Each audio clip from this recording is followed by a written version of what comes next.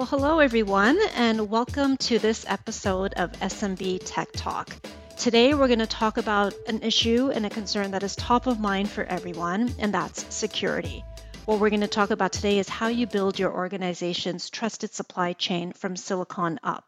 I am very excited and very pleased to have Derek Brink, VP and Research Fellow at Aberdeen. Welcome, Derek. Hi, thanks so much. Thanks for having me, and hi to everyone listening as well.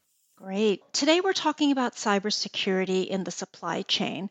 Just how big of a concern is this, Derek? Well, one perspective is meaning Aberdeen, we did a study of chief supply chain officers on this topic, and the business impact of security-related issues was high on the list. It wasn't quite as high as some other things that everybody knows about, the pandemic and associated reduction in customer demand and product recalls, but it was ranked only behind those things. And in the last year, 82% of the chief supply chain officers in our study said that security-related issues had caused operational disruption, which is obviously a concern. And 72% said that security-related issues had resulted in loss of revenue. So it's one thing to be disrupted, it's another thing to actually lose money. So I guess the point is we've got a modern, often digitally enabled supply chain now. And so decision makers need to think about not only the traditional security capabilities, which is like traditional IT for trusting users when they log in, for example.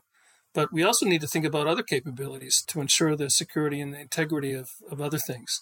Starting users maybe at the top of the stack, but we've got processes and software all the way down to platforms, meaning hardware and OS and systems at the bottom. So that's what we mean in that title, I think, that you gave everyone, that building the trusted supply chain really starts from the silicon up. Security is a term that's used broadly.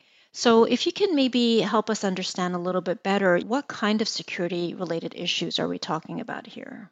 Yeah, we could make this probably super complicated, but I think traditionally people in security talk about at a high level the kind of time-honored pillars for any discussion about this, referred to as the CIA triad. No, not the Central Intelligence Agency, we all know that, but it stands for confidentiality and integrity and availability. So confidentiality just refers to systems and applications and data being accessible only to authorized users or other systems. Sometimes people say privacy, but that's the C in CIA. Integrity means that the systems, apps, and data are not changed, except for intentional changes that have been authorized. So users or systems are authorized to make changes.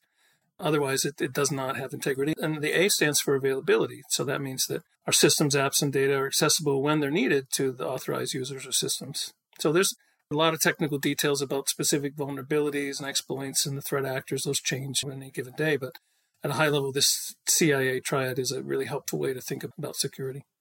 Yeah, no, that's great. Very sort of simple way and easy to remember. The consequences that you mentioned, operational disruptions and loss of revenue, that kind of thing gets the attention of senior business leaders. No one wants to be in that position, yet we hear a lot about this. So can you share some examples that you've seen? Yeah, of course. There's been a lot of high-profile examples in the news, and some go back a ways and some are quite recent, actually. So examples going back even 8-9 years ago now in retail, where attackers gained access to servers with credentials that they stole from a vendor in the supply chain.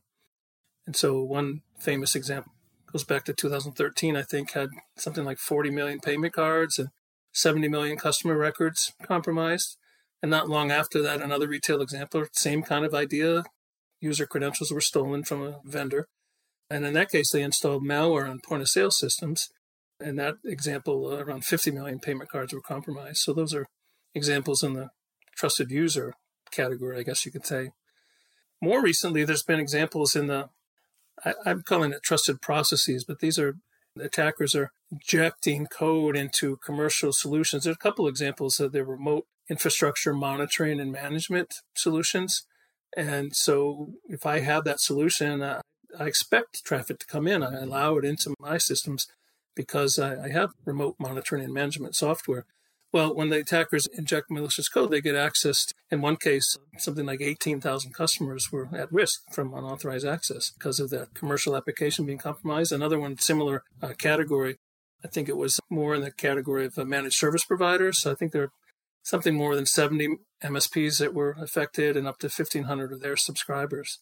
There's another example not that long ago of a file sharing application very widely used, and that exposed the private data of hundreds of millions of their customers and millions of individual users. So that's just an example of these trusted ways in that we allow, and yet if those can be compromised, it's kind of got a multiplier effect. The bad guys can affect not just one company, but potentially hundreds. And then lastly, I'll give an example of trusted software. Some of these are the most recent headlines, but there's open source software, and sometimes there are unpatched vulnerabilities, and those can be exploited. In one famous case, there was 143 million people that had their personal financial data compromised. And even more recently, the open source login utility, and it's just embedded in countless applications, really untold thousands of organizations. And that vulnerability being exploited allowed remote execution of code, and attackers could potentially install malware and take control and steal data. So there's just some examples in the headlines.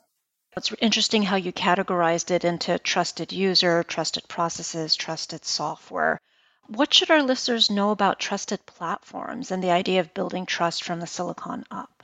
Right, exactly. That's an excellent question. We are kind of working our way down to the foundation, right, which is the hardware. So just one quick point, I guess, from our research at Aberdeen to put that in context.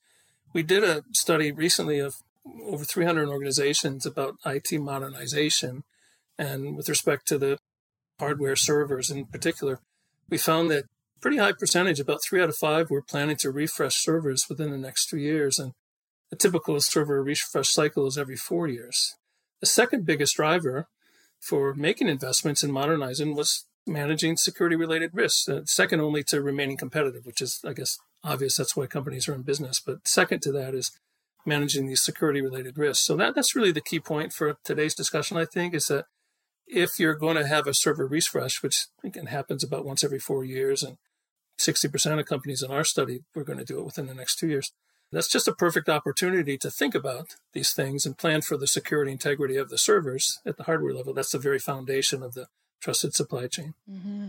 Yeah, no, interesting perspective. Yeah, if you're planning to refresh, that's your time to really think about security. So can you expand a bit on what it means to plan for security and the integrity of your servers? Yeah, for people listening, I think there's a couple of key questions just to think about and consider. And so the first one, let's take them one at a time. The first one is the question, are your servers protected from unauthorized changes during everyday boot up and updates and execution? That's just the day-to-day activity. That's integrity too, right? The unauthorized change is what we talked about before in the CIA. That's the integrity part. So here's another example of that. I would say it's fair to say until recently, there wasn't a ton of mainstream attention given to safeguarding integrity of servers during boot up and updates and so on. But around 2018, there was disclosure of some very high-profile attacks on platform vulnerabilities that kind of exist below their operating system. Basically said that virtually every computer chip deployed over the previous 20 years had these particular vulnerabilities, and if exploited, that could expose personal data or passwords from kernel-level memory. Pretty high likelihood of a successful exploit. So those things in the headlines kind of brought attention to this issue. And we're here with HPE, and leading solution providers like HPE are putting advanced capabilities into the platforms from the silicon up to reduce the likelihood of these kind of integrity-related compromises throughout the natural life cycle, protecting the integrity of servers like the BIOS and the firmware, credentials, encryption keys, even the physical hardware, detecting unauthorized, unapproved changes or cyber attacks, and then if you detect them, you want to get back to the normal state, the known good state. So recovering back to that state. And there's also end of life to think about. When servers come to their life, refresh means that someday those are going to be retired and replaced with the newer refreshed version. You got to repurpose or retire those servers. So you need to permanently erase the data and reset the security attributes and so on. So those are some examples of the advanced capabilities. If you're thinking about a refresh, you might want to look for those. And so what else is there to consider when we're looking at security and integrity of servers? Are your servers protected from unauthorized changes from the time they're manufactured to the time that they become an integral part of your organization's infrastructure, part of your supply chain? So there are examples of this too. A couple of years back, around 2019, I guess it was, there's a perceived risk of espionage and potential sabotage to communications and critical infrastructure and digital economy. And this is a kind of government level thing where multiple governments around the world banned the use of certain telecommunications chips from sources outside the US. Today, if you want to protect against these things, there are leading solution providers like HPE. that offer specialized services that just ensure that domestic sourcing and domestic manufacturing and domestic provenance, that's the fancy word for a chain of custody, I guess you could say.